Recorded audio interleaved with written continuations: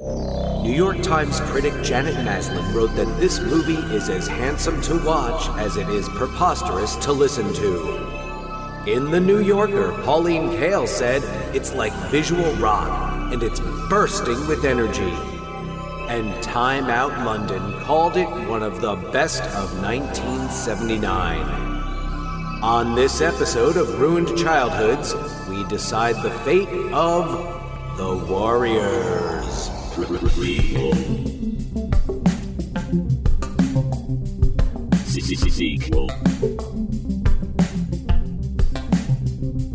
Reboot. Which one will it be? It's the Ruined Childhoods podcast. Greetings, Starfighters, or perhaps I should say season's greetings, Starfighters. Oh, boy. Hey. I knew it was going to be something, but I didn't know it was going to be that. I had no idea it was going to be that until that happened. So, yeah, you know, I don't come up with this stuff in advance. Otherwise, it would probably get filtered out. Fair enough. I want to apologize to our listeners who crave that Tuesday morning notification on their phone saying, yes, there is a new episode of Ruined Childhoods, but here's what happened. I completely lost my voice on Friday. Was it Friday? Yeah, Friday. And it was gone Saturday, and then Sunday it started to come back, and we just missed our opportunities to record.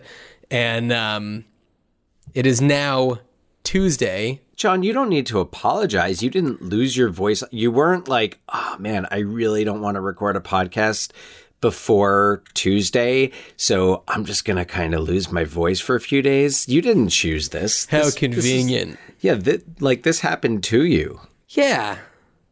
You don't need to apologize. We appreciate, I'm sure I could speak for those listening, that we appreciate your explanation. But hey, you know what? We're not getting paid to drop these on Tuesday. We certainly aren't. That's why you don't hear any ads. We are getting paid, though, with, hopefully with some reviews, and we get paid with your emails. Send them to ruinedchildhoodspod@gmail.com, and your love. Sure. And to quote the Romantics, maybe, I don't want to lose your love tonight. Yeah, right. Or today, whenever you're listening to this. Anyway, it's Ruined Childhoods, the podcast where we talk about beloved properties, cinematic properties, franchises, classics, cult favorites, the type of things that in today's Hollywood often get bandied about in terms of a long-awaited sequel, a remake, or perhaps a reboot, if you will. And what John and I here discuss is whether or not we think, first of all, like, okay, should that even be done? Should that be touched? Are we talking about an untouchable property?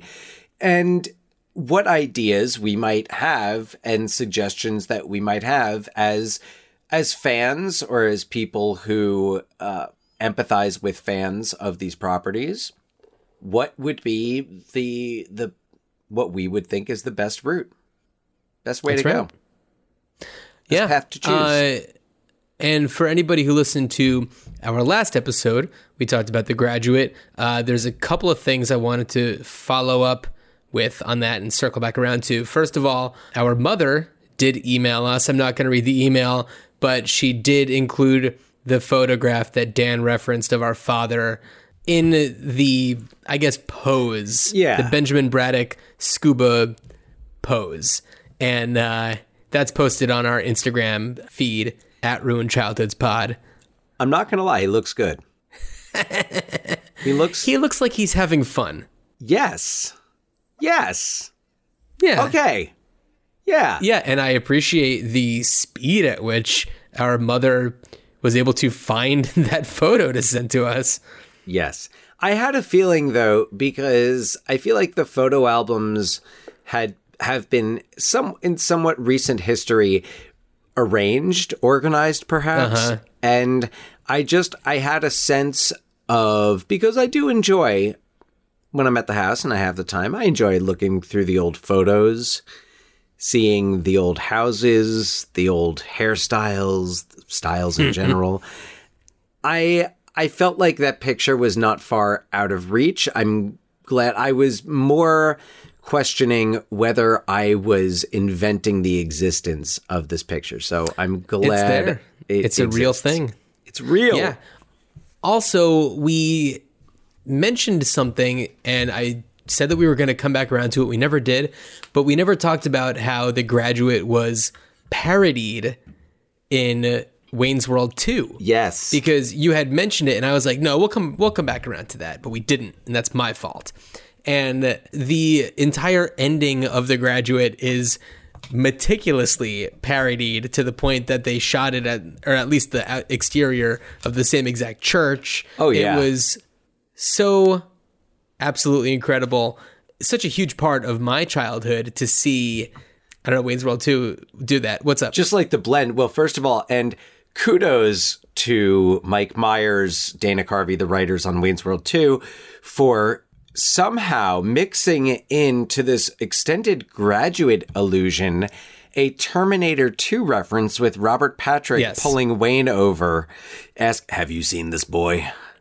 Well, yeah, and there's one thing that I really want to highlight, and the Wayne's World 2 parody of The Graduate has since changed the way that I see The Graduate. And I'm pretty sure that I saw the Wayne's World 2 parody before I actually saw the actual Graduate, or at least for me, it definitely stuck into my brain and psyche way before The Graduate did. Yeah. But the scene where, and I'll just say the Wayne's World 2 version, the scene where Wayne goes to the garage to speak to the gas station attendant, where he's basically saying like, sorry, can we get a better actor here?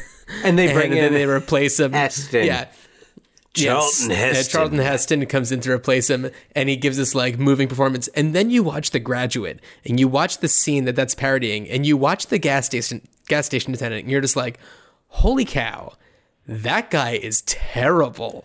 I had the fact that they made a point to highlight that person's horrible acting is genius. It's genius, and it's the only time, because I feel like Charlton Heston the person has gotten in the way of Charlton Heston the actor for me in many respects, but I feel like the Wayne's World 2 cameo is one of those things where I'm like, you know what, I'm just gonna enjoy this little Charlton Heston cameo. Right. And then I found myself missing him in The Graduate, which he's not in. And I did want to point out another cultural, because you've got, and interestingly enough, you've got Wayne's World 2 in 1993.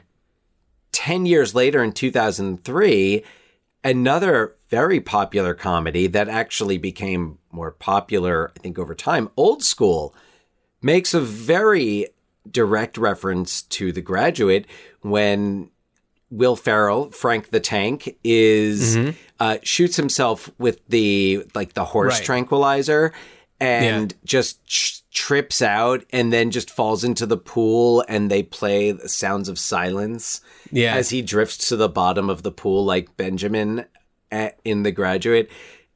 And it's one of those, it's kind of like this great highbrow reference that also just, it's this great tribute. And I love that, Todd Phillips is a filmmaker that people definitely have mixed feelings on. Right. But I do respect and enjoy that tribute to The Graduate and taking that opportunity to pay tribute, or building the entire scene around it. Yeah. Who knows? Well, we're not here to talk about The Graduate again. We're here to talk about The Warriors. That we are. But first, John, just in some recent sequel, prequel, reboot, what have you news, have you seen the trailer for Ghostbusters Afterlife? Oh, yeah. We've got a few trailers to talk about. Yes. I'm looking forward to it. I think it looks cool. It's kind of like how could you do a sequel now? Would it be another New York City frenzy? Or would And I it think just that be the same thing in another city? Right. And I think that doing it out in the middle of nowhere, I don't know if it will connect to any other locations, but pretty cool. Well, I like that there's the connection to the original characters, with this being, I guess, the daughter and grandson of Egon, or daughter-in-law and grandson of Egon. And they moved to the farm, which when I originally saw that it was set like around a farm, I naturally thought of the Ray Stance's family farm. Right. Yeah.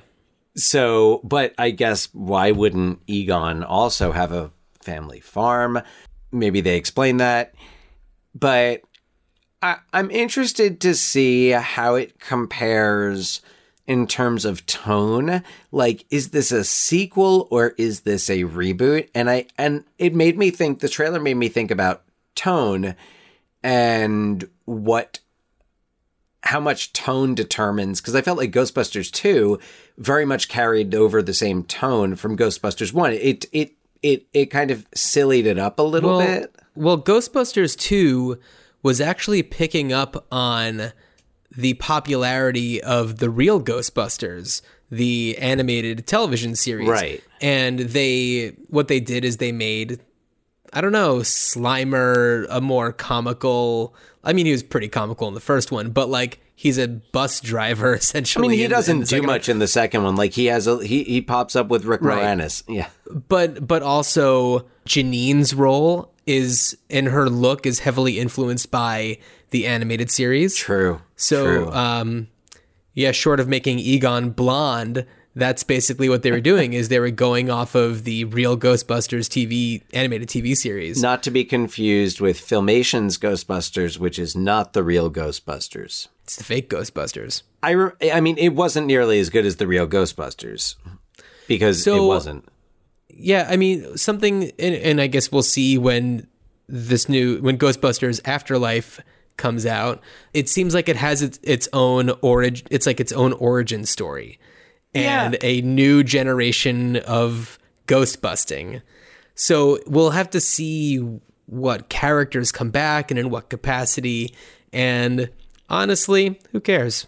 what it technically is. Who cares? No, I guess, and my final thought on it is this, and a concern that I have just from the trailer is this going to be like Stranger Things Ghostbusters edition, or Ghostbusters I think that Stranger Things edition? Because of Finn Wolfhard, everybody's going to be making that comparison. Yes, and but honestly, well, what I'm thinking is like, he's a talented actor, and when it comes to looking like he could be the grandson of Egon, pretty much spot on. Yes, but I'm not basing that solely on Finn Wolfhard. I mean, you'd be more qualified to say the same thing about it, except that it is tonally much darker than Stranger Things, whereas Ghostbusters Afterlife comes across as that, like, whatever,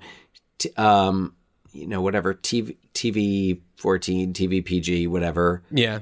PG 13 type, like sci-fi, like the kids who nobody else listens to except for the science teacher who's sympathetic because he's Paul Rudd.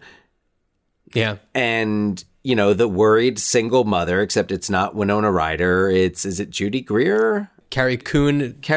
I believe so. Yeah. It's not Judy Greer. Oh, it's not Judy Greer? All right. No. I don't know why I thought it might be. She'd be great. Carrie Coon. Yeah, but that's not who they cast. So yeah, we'll see what happens. Who pops up in cameos? Who else is in the cast? What connections do we have? Will Ray Parker Jr.'s theme song be brought back? Or Ray Parker III has recorded a new one. Lord Raymond Parker III. Now, much like my father, Bustin' makes me feel good. Yeah, now Huey Lewis Jr. is Dewey Lewis, I guess, is suing him. Oh, I can't believe I laughed at that. Man, you another must be trailer. Sick. All right, yeah. Another trailer that just dropped is the Top Gun Maverick. Have not I don't know if watched you it had a chance to check it out. It came out the day that we're recording, so Yes. I mean, looks very cool. I wasn't sure about the teaser that came out about a month or two ago, but this one, it's kind of like, okay, I think I can get behind it. It's feels like Top Gun, and they make it pretty clear when they show that there's some sort of shirtless sporting scene on maybe a beach. They have to switch it up a little bit, so Yeah, I don't know. yeah, I don't know. On the wings of a plane. Yeah, they're sexy badminton. They're playing rooftop hockey. I just know, like, I'm a fan of what Joseph Kosinski did with Tron Legacy. Okay. And I guess for me, it's the thing that I have to get past is I'm not a big fan of Top Gun. Oh, okay. Yeah. I'm enough of a fan of Top Gun to want to see the new Top Gun movie. I think it'll be a fun experience. Is it going to be a great movie? Probably not, but I'm sure it'll be fun. Controversial opinion, I'm a Days of Thunder guy. I mean, in your Tony... You don't have to be one or the other. Yeah, no, you do. It's like Beatles, Rolling okay. Stones, you can like them both, but you don't like them both the same. Got to pick one or the other. Fair enough. All right? Hey, you know what? I'm going to go for it. I'm a Stones guy. Okay. All right. Hey, all due respect to the Fab Four. Well, along the lines of fights that people can pick, we're going to switch gears and talk about the Warriors. Was All that an right. okay segue? I feel like some of them are easier than others, and that one was a bit of a stretch. No, not really. You made it. You did it. The Warriors is a 1979 film directed by Walter Hill, who you may know from Aliens or 48 Hours, starring Nick Nolte. Oh. And You know who else is in that? James Remar. Remar. And Yeah. David Patrick Kelly. is David Patrick Kelly in it too? David Patrick Kelly, he's in every action movie in the 1980s, but yes. Yeah. David Patrick So Kelly The also Warriors in is adapted from a book, and it is about... What's up? Sorry, we should probably explain just in case anyone is listening to this for the first time. John and I do this little game where we try to connect cast members of the movie we're talking about to cast members of the movie Lorenzo's Oil from 1992, which starred Susan Sarandon, Nick Nolte, Peter Ustinov, and Margot Martindale in supporting roles, and then really no one else. No offense to anybody else who was in Lorenzo's Oil, including Lorenzo. Correct. It's really hard to connect anyone else to that. And why do we do that? I don't know, but we do that. So if you hear us like randomly pointing out that someone was in something with Nick Nolte, Susan Sarandon, Margot Martindale, or Peter Ustinov, that's it. We've Lorenzo'd the show. So the other night, my kid was putting ornaments on a Christmas tree, and every time I know, and I think about Lorenzo's Oil. And if you've seen Lorenzo's Oil, you know what I'm talking about too. So I just kind of sat there like ready to pounce in case anything went wrong. Oh, geez. I mean, Yeah. I don't know. I didn't make it past That the scene first 5 messed minutes. me up. I did not make it past it has been since like 1993 since I've seen the first 5 minutes of that movie and not a moment more. Yeah, right. I cannot.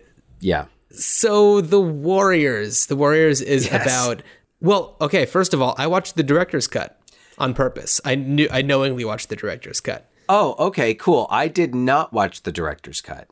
Okay. So in the director's cut, it says at the beginning, sometime in the future, which I don't believe is part of the theatrical release. Right. But yes. It is 1970s New York City, ultra gritty New York. What's up? That was actually a question I had for you because I feel like I've always known that The Warriors was set in some type of future from 1979, certainly not from now. And I think the music lends itself to that, the nature of these gangs.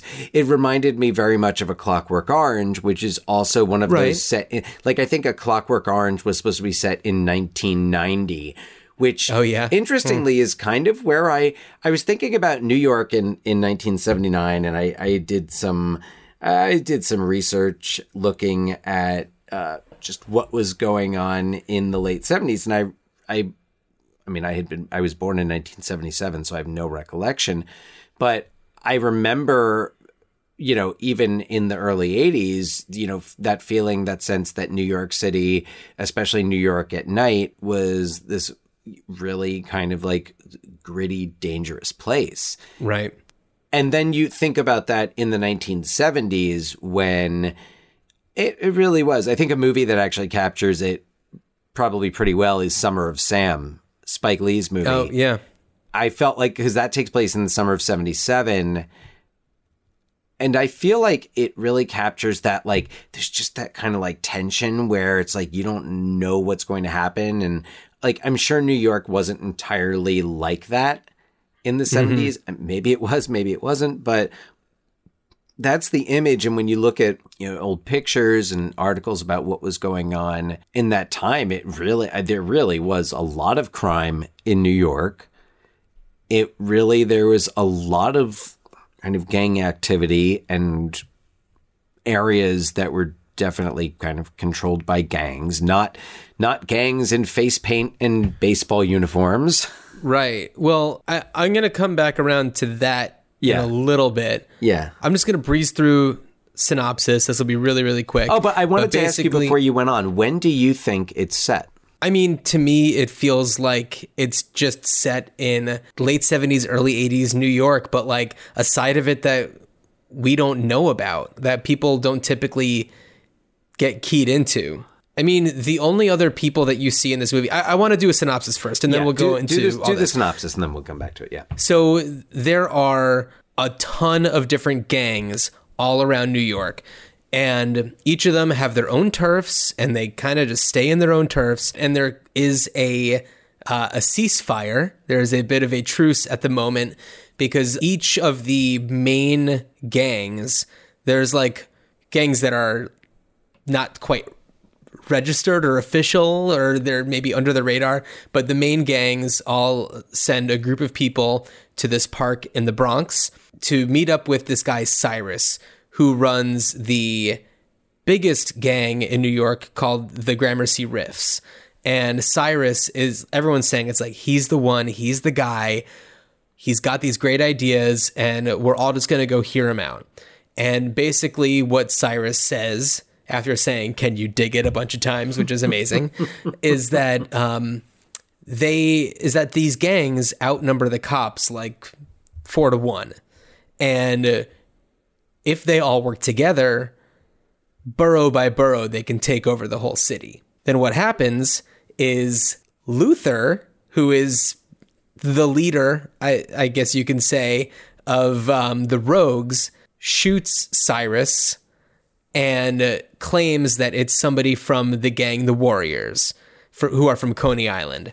And unbeknownst to the Warriors, all of the other gangs are sent out to find them and bring them back to the Riffs, dead or alive. And the Warriors are just trying to get back to Coney Island where it's safe. They find out towards the end about what happened with Luther, and it ultimately ends up in a standoff at Coney Island. But fortunately, the Riffs found out what really happened and take care of Luther the old-fashioned way and give the Warriors a nice pat on the back for kicking ass, being a great gang. That's all. And Luther is played by David Patrick Kelly, who has the chilling line Warriors come out to play, where he is clinking the beer bottles on his fingers, and it's just like the sound of it is so menacing, and he has just this look, and it's just like, man, this guy's crazy, and it's awesome. And when asked why he shot Luther, he's just like, I just like to do stuff like that sometimes. Why he shot Cyrus. Why Luther shot Cyrus. And yeah, it's so great. And David Patrick Kelly, I mean, for me, he's been in everything, but I recognize him most from Twin Peaks. Yeah. Jerry Horn. Yeah. Jerry Horn. He's just so good.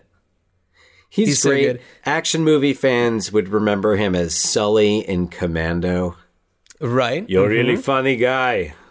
I do much better Arnold Schwarzenegger impressions when we're not recording. Sure you do. I do. So the Warriors, the Warlord, I think is what they call the main person who's in charge of the gang at the moment. The one who's in charge at the beginning gets carried away by some of the riffs and beaten up. We assume that they probably killed him because he's the one that that Luther said shot Cyrus. And that means that the next person in charge is Swan, who's played by Michael Beck of Xanadu fame and like a ton of other things. And he's kind of just like this quiet and collected, I don't know, ultra hunk. Very attractive people in this movie. And what's interesting about Swan and the rest of the Warriors is like, although they are the good guys, they're not great people. No, they're very problematic. And the most problematic of the group of the Warriors is Ajax, who's played by James Remar, who's been in everything, including the 48 Hours. Dexter's father. Dexter's father. And it's so awesome seeing him in such an early role. Yeah. And it's just like, he's so good at this. And then like, you know where his life and career goes, and you're just like, I can see how that happened. He's just so good. Yeah, he is.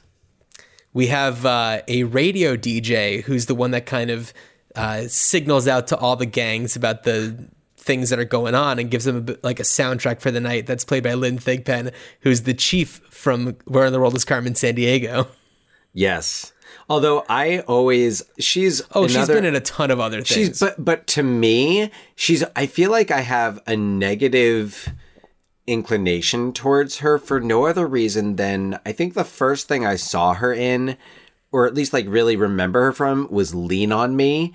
And she was like the parent who was so against Joe Clark, Morgan Freeman, and gave him such a hard time. And I always felt like, I was like, lady, why are you getting in the way? This man wants to make progress.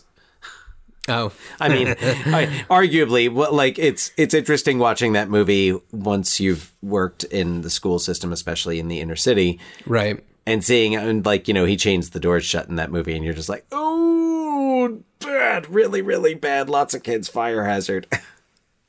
Union is not going to protect you. Anyway. Yeah. Back to the Warriors. Also, they are joined by Mercy, who's played by Deborah Van Vacklenberg, who is loosely associated with the Orphans, one of the first gangs that the Warriors encounter, who are like a bunch of dummies who aren't like, they weren't invited to the meetup in the Bronx, and they're not just affiliated. Like dirty. Yeah, they're just like dirty and weird. They're not in the union. So they're just like these weirdos who are this like wannabe gang essentially. And Mercy essentially calls them chickens for letting the Warriors go. And when the Warriors like come back at them with a Molotov cocktail to a car, she's like, I think I'm going to hang out with these guys from now on. And it basically follows them down to Coney Island. And really interesting character. Yeah. Yeah. And it's kind of a shame that Deborah Van Vacklenberg has popped up in a bunch of things, but has never really done anything that was as big. Yeah, you know, John, there's this one scene that this movie, I think when most people think of the Warriors, they think of the fights. I mean, the action scenes are incredible. They think of David Patrick Kelly with the bottles going, Warriors, come out and play. One of the scenes that actually adds so much meaning to this movie is they're on the subway. I think it's probably when they get on at Union Square. The prom kids. Yeah. Yeah. And they've just escaped from gang after gang after gang. Yeah. They've already fought pretty much all of them at this point. Except that would have been right after they fought with the The roller skating guy in the baseball bathroom. Oh, that guy! You know who that guy reminded me of? From Dazed and Confused. The character from Dazed and Confused. I know who you mean. Yeah, except Dazed and Confused takes place in 1976, so it's kind of like, well, he wasn't aping that style, but interesting. Anyway, the scene where they're on the train and it's Mercy is sitting with. Oh, Swan, thank you. Yeah. And they're bruised, they're cut up. Yeah. But the thing is, it doesn't faze them. They're kind of bruised and cut up the whole movie, and it doesn't faze them. You don't notice it, and this is such a fascinating part of the movie, and it really, I think watching it this time and looking at it through a more critical lens really makes me appreciate the direction of it. Because first you have this scene where these four kids who are clearly, it's the first time you really see people that are not part of this gang community. Well, that's one of the things I wanted to talk about is like the only people that you see that aren't in gangs are firefighters, cops, these four kids. You see a few people like in the streets at one point, but aside from that, there's nobody else. And I would argue that even the cops are treated as a gang. Right. Mm-hmm. They're a gang. They're another gang. That's who the Warriors think they're on the run from. Yeah. Really is the cops. Like you said, they don't realize that they've been framed for Cyrus's murder until almost the end. Yeah. So, but I love this scene, and it just to describe it, they're sitting there and these four kids who are just from a different world. Maybe they live in the city. Maybe they came in from Long Island or Jersey, but they're not from the neighborhoods that these people are from, that Mercy or the Warriors are from. And they're this reminder that there's this other world. And it's a reminder to us at the viewer, because at this point we're so into this gangland nightscape of the Warriors that we're not shown this other side of New York. It was very polarized, I feel. And what he captured was, it's a reality check for these people.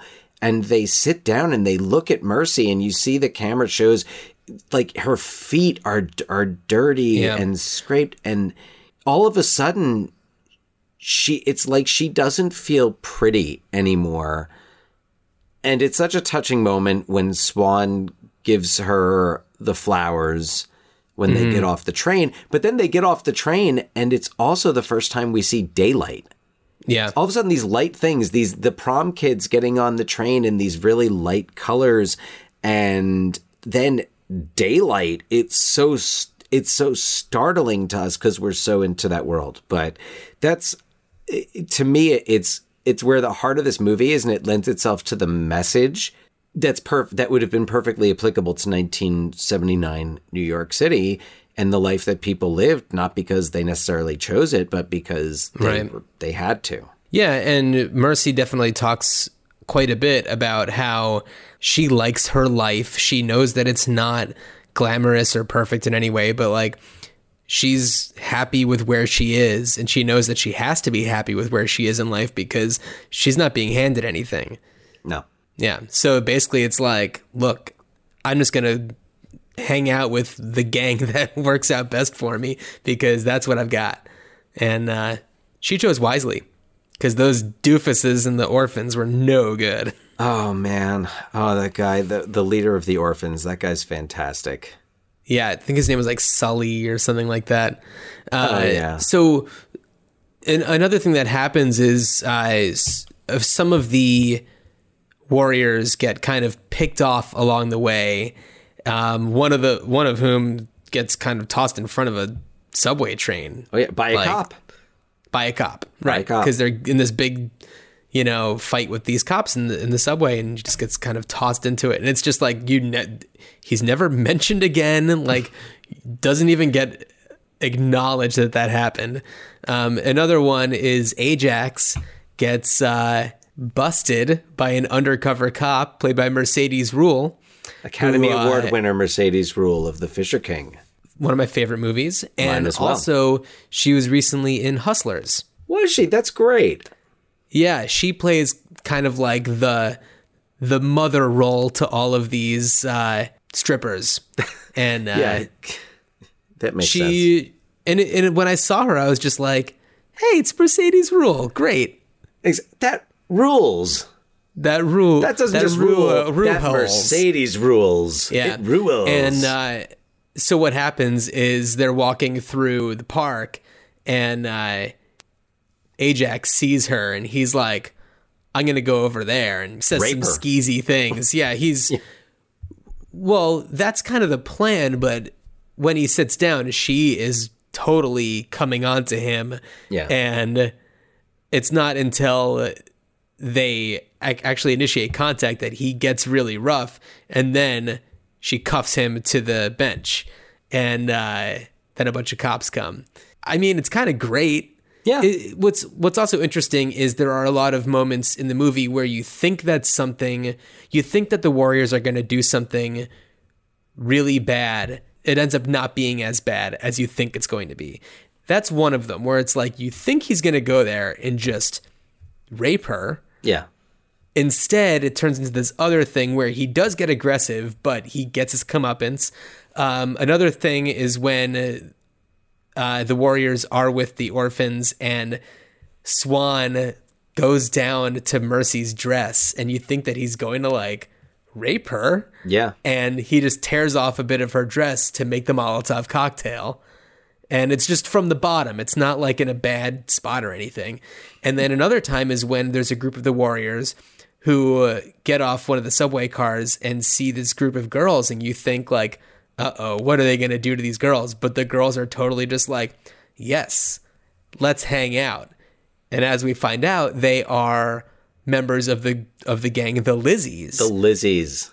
Who bring them into their den and are essentially just like, all right, take your pick, whichever one of us you want. And they're all just like dancing and just like having a great time. And then it turns out that they lock the door and try to kill them because they are under orders, and they use their sexuality to bring the Warriors in. They're awesome. Yeah. I love the Lizzies. They're great. I mean, fantastic scene. What I love about that scene is the way that the tension builds. I love that you have one character. You have Rembrandt, who Right. I love the character of Rembrandt. Yeah, he's the one who's more cautious. He seems cautious. younger. He seems like not so sure about everything that they're doing. Yeah, and rightfully so. I love the way that the tension builds in that scene, like with the jukebox. You've got the girls they're passing around a joint, so there's that element of drugs, and like there's danger, and it's actually pretty risque, especially for 1979. The two girls who are dancing, and I think they start doing more than dancing. I thought the tension built over that scene. You knew from the time. I feel like you kind of saw it coming. Like you knew it. You knew something was going to go wrong. And then there's that moment when the door locks and you see the gun pulled. That's the moment when they find out, because Rembrandt's the one who hears them say, you're the ones who iced Cyrus. Right. Yeah. But that's only 3 of the Warriors. So there's still the rest of them who don't know. It's what's his face, like Rat, or who's the other one? Vermin. I don't remember their name. Vermin. Yeah. Vermin. Yeah. It's a really cool scene. That's maybe my favorite scene. It's so powerful to me and just so badass, because you're not rooting against the Lizzies except for the fact that you have to, because the movie's called The Warriors. Right. Although, man, the Lizzies cannot shoot. Yeah. Because they had guns ablazing everywhere. They could not. Rembrandt got cut. Right. But I was like, how are they not hitting these guys? How are they're shooting at pretty close range? Like they're in an apartment. How are they not hitting these guys? Yeah. But anyway, So- I love the scene too. It's great. Yeah, I mean, and it's a really fun movie. I will say the difference between the theatrical release and the director's cut, from my memory of the theatrical release, the director's cut is essentially the same, except at the beginning it has a like scrolls essentially telling like a story from like medieval times or something like that. Is it the Greek myth that this is based on? Oh, it might be actually. Based then on, the other Anabasis. Anabasis, that's it. And then there are certain times when it goes from like different location to different location where it'll freeze frame and turn into like a comic panel, and then like the frame will turn into like a drawing of itself, and then it'll kind of move the page. Well, that reflects that it's based on a graphic novel. Right, but what didn't work for me about it is that I don't know when the director's cut was made, but it seemed way more recent than it should have been. Like the font was like Comic Sans, and it takes you out of it. You know what? I think I've seen the director's cut, and it's the backstory of how I came to own the copy of the theatrical cut, because the copy that I own is just whatever the original Paramount Pictures issued DVD release was, nothing special on it. And I remember it was when I was living with Big Kev. I was rooming the aforementioned on previous episodes, Big Kev. I was rooming with Big Kev of Big Kev's Geek Stuff. And Big Kev, this was a favorite movie of his, if I remember correctly. And I lived there 2004 to 2007. So it was somewhere in that range. So Comic Sans would be appropriate fontage. And I remember Big Kev bought the special edition director's cut when it came out on DVD. This is pre Blu-ray we're talking. And so he just gave me his copy of the other one. Gotcha. So that's cool. Kev, if you're listening, thank you. I have watched that DVD on several occasions. So, and I don't remember the first time I saw it. I couldn't tell you when. Right. I was probably in college. That's when you see the Warriors. I guess, yeah, like high school, college. Now I want to jump to Life Beyond the original release of the Warriors. There have been a few things to mention before we get into where our minds have gone. In 2015, there was a short documentary. I think it was done by like Rolling Stone. Hey, speaking of the Rolling Stones, Rolling Stone magazine did something called The Warriors, The Last Subway Ride Home, which had a lot of the original cast members going back to Coney Island and revisiting the Warriors and seeing how Coney Island people view the Warriors, essentially. I haven't seen it, so I can't say for sure how it all plays out, but that's something. There was a video game for PlayStation in 2005. More notably, going back to, you were talking about Tony Scott before. Tony Scott had planned a remake of the film. Yeah. This is from Wikipedia. It says, in an interview in 2005, Tony Scott said that the remake would be set in modern-day New York City. Gangs such as the Baseball Furies. We didn't talk about the Baseball Furies. Barely. We alluded to them. The Baseball Furies are a gang that they fight in Riverside Park, I want to say. I know it's somewhat near 96th Street, because that's the station that they go to. Yeah, I want to say that where they're fighting might be Morningside Park. Just because there's that huge slope. Actually, so just to jump, you mentioned Riverside Park. That is where they actually filmed the big scene with all the gangs. That was it was meant, so it's supposed to be Van Cortlandt Park, but I don't remember why they couldn't film in Van Cortlandt Park, which is at the north end of the Bronx. For those of anyone unfamiliar with Manhattan or New York City geography, the Warriors are traveling from the very top of the island, the North Bronx, all the way to the very south of Brooklyn. So Brooklyn. the northernmost end of New York City, the 5 boroughs, It's to far. the southernmost end. Oh, yeah. Yeah. Yes.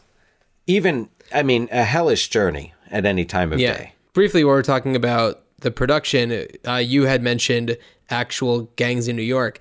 The production crew or the production trucks were actually guarded by actual New York gangs, and they were paid, I think, like $500 a day or something. Well, they to do used gang members in that scene, in the big scene with Cyrus. that. Yeah. For sure.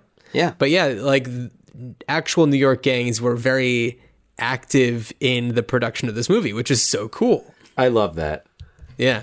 So gangs such as the Baseball Furies and the Hi-Hats would not be included in the remake, it says. And then after Tony Scott died, Mark Neveldine? I don't know. Showed You interest say in Neville directing. Dean, I say Neville Dean. Well, we're not going to call the whole thing off. He directed Ghost Rider, Spirit of Vengeance, and I think that's pretty much it.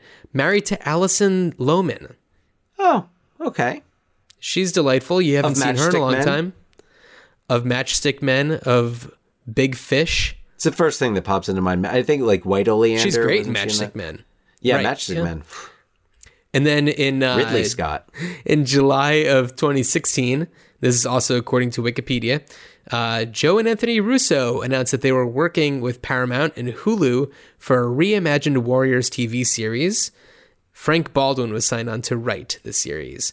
So those are all the things that have happened or may happen or have been talked about happening with the Warriors since then. The PlayStation video game is essentially the plot of the movie. There's Right. nothing more to it as far as I can tell. Yeah. So Dan, what would you do with the Warriors now? Well, And if you say what I'm going to say, I would not be surprised. well, okay. So a couple of just thoughts and connections. So we know the Warriors takes place in the near future. Let's say it takes place in the 1980s, because honestly, it's not a far cry from 1979 New York City. Sure. Another movie that takes place not too long after that could be set up by the events of the Warriors. Now, let's say at the end of this, the Riffs at the top end of New York and the Warriors at the bottom end of New York, who kind of have a partnership now, kind of make Cyrus's plan happen, or they try to make it happen, but it results in New York eventually becoming a police, like New York City becoming taken over martial law, the military, and eventually becoming a prison island where the President of the United States crashes and Snake Plissken is sent out to retrieve him in Escape from New York. You know what? I could see it. I could see it happening. Now, I want to make another connection because, of course, as I'm thinking sequel, and I'm like, oh, but that would be interesting. But I'm like, oh yeah, Escape from New York. Like, what if Snake Plissken had encountered leftover members of these gangs? Amazing, right? So, but then you go backwards and it's like, okay, so how about a movie of the origin of all these gangs? Like, how did it start? Where did it start? What did it start with? And then I thought of Gangs of New York, which, Okay. if I were to watch it as a Warriors prequel, I think I would enjoy it much more than I enjoyed it the first time I saw it, which was not very much. That's one that I haven't seen, and every time I think about watching it, I'm like, Here's my take on Gangs of New York. I love the beginning, like the first 10, 15 minutes where it's like Liam Neeson and his crew up against Daniel Day-Lewis and his crew.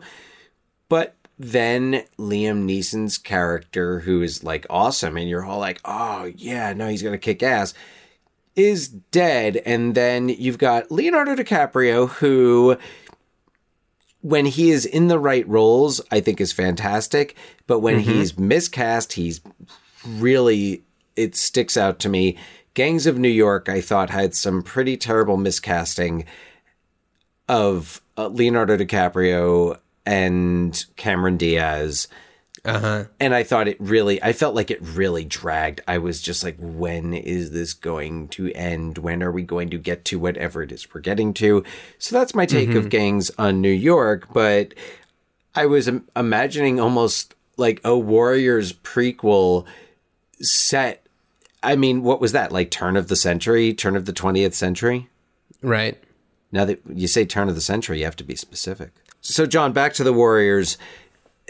I kind of like, so I like the Russo. I think the idea of a prequel would be fun. I don't know that I would want a remake. I think I would need to go and actually read the source material, the novel, to see if it kind of calls for a readaptation or reimagining. But I do think an expanded series where maybe the series is following different gangs and it's set in this world and it's showing, maybe like almost a Sopranos, if you will, for the street gang crowd. So that's okay. That's where I'm landing on it. That's kind of where I'm landing. I would go prequel, origin story. Where does this? How did the gang structure begin? But not Gangs of New York. And I'd be interested to see this Joe and Anthony Russo Hulu series. They could be a good fit for the property. As far as I'm concerned. Yeah. So for me, I'm slightly in line with you in one of the last things that you said, which is exploring the different gangs. But here's the thing. The riffs, I mean, they're kind of interesting. They do martial arts. That's kind of cool. They're seemingly an all-black gang, which I want to mention. Another thing that I really like about the Warriors is that there is a lot of diversity, and it's never made an issue of. And if I can add in, I watched a brief behind-the-scenes documentary, and Walter Hill was talking about how he initially proposed that there should be no white characters in the gangs. Oh. He didn't want any white characters. Well, I think that the way that it turned out was really strong because you have, a lot of different races in there, and it's never made an issue of at all. Right. Which is, that actually really does add to the commentary. I really think this is like a higher quality film than it's often given credit for. Absolutely. So anyway, the riffs, they're pretty interesting. We see the Turnbull ACs. They're a gang who's on this truck who is trying to run down the Warriors. I don't know. We don't really know anything about them. I want to say that some of them are, one of the guys calls one of them a skinhead. I don't know if they mean like skinhead, or just the fact that his head's shaved. Well, the Turnbull ACs, could the A stand for Aryan and the C's stand for crew? We don't know this. I don't know. We've got the Rogues who, with the exception of Luther, are pretty uninteresting people. You know who they reminded me of? This is one of those really strong... I mean, it's almost impossible to not connect the Warriors to A Clockwork Orange, because A Clockwork Orange was very much about this quasi-futuristic gangland at night. I felt that the Rogues reminded me of Billy Boy's gang in Clockwork Orange. That's the gang that Alex and his droogs come across on their first night out, right. And they're in that derelict casino, he calls it, and they're, of course, raping a woman. Right. And Alex and his guys come in and kind of, they save her, but not for the purpose of saving her, but just because they want to fight these other guys. Mm-hmm. And they, like, I felt like was it Luther, one of his sidekicks, kind of had a similar, like, Nazi pin or badge on his hat. Oh, I don't remember that, but I could see that being a thing. Oh, another civilian, another non-gang member is the girl who runs the little newsstand that the Rogues are, I don't know, stealing candy from? I don't know. Luther's on the payphone outside. Oh, yeah. Yeah. Anyway, so aside from Luther, the Rogues are pretty uninteresting. The Orphans are a bunch of dummies. Baseball Furies are essentially silent. They're like mimes. They're I don't know if we baseball mimes with colorful face paint. Yeah, so we've seen all we need to see it from them as far as I'm concerned. I don't know if we got the name of the gang that they fought in the subway bathroom. Although, imagine how that must have smelled. Yikes. Ooh. Aside from the roller skating guy, they're all just a bunch of just, They wear overalls. Like, that's they're like my that's buddy. their thing. But the Lizzies, that is a gang that is extremely interesting. And I want to see more of those Lizzies. Whether it's a series or just a movie, it could be a prequel, it could be a sequel, it could be its own standalone thing. Doesn't matter. The Lizzies are interesting, and I want more of them. A spin-off prequel. Yeah, just the Lizzies. Yeah. Yeah. The other thought that I had was a prequel spin-off focused on Mercedes Rules character. Would it just be called Mercedes Rules? Yeah, kind of. It's like apostrophe as her, like her rules, the rules that you have to follow. It's a young female undercover cop in, let's just say, late 70s, early 80s, New York City. That's really interesting, and she handles herself extremely well and performs her job extremely well. Really interesting character. Wasn't that show, Policewoman with Jessica Walter? Am I making this up? Oh, I don't know. But who would you cast as a young Mercedes Rule? That's a good question. Like a Selena Gomez? Lizzie Kaplan?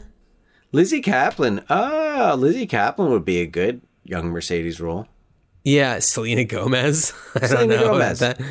Yeah, I don't know. Why not? Yeah, Lizzie Kaplan. Let's put Lizzie Kaplan in there. Yeah. And it doesn't necessarily need to be prequel. It could just be its own standalone thing, movie or series. Mm-hmm. But that's what I would want to see. All right. Because this movie has fascinating and kick-ass female characters. If I may. You may. I can dig it. You can dig it. To paraphrase / answer Cyrus's question. Yeah. Can you dig it? I love his voice. Oh, he's amazing. Can you dig it? The actor who played Cyrus, whose name Roger Hill. Roger Hill.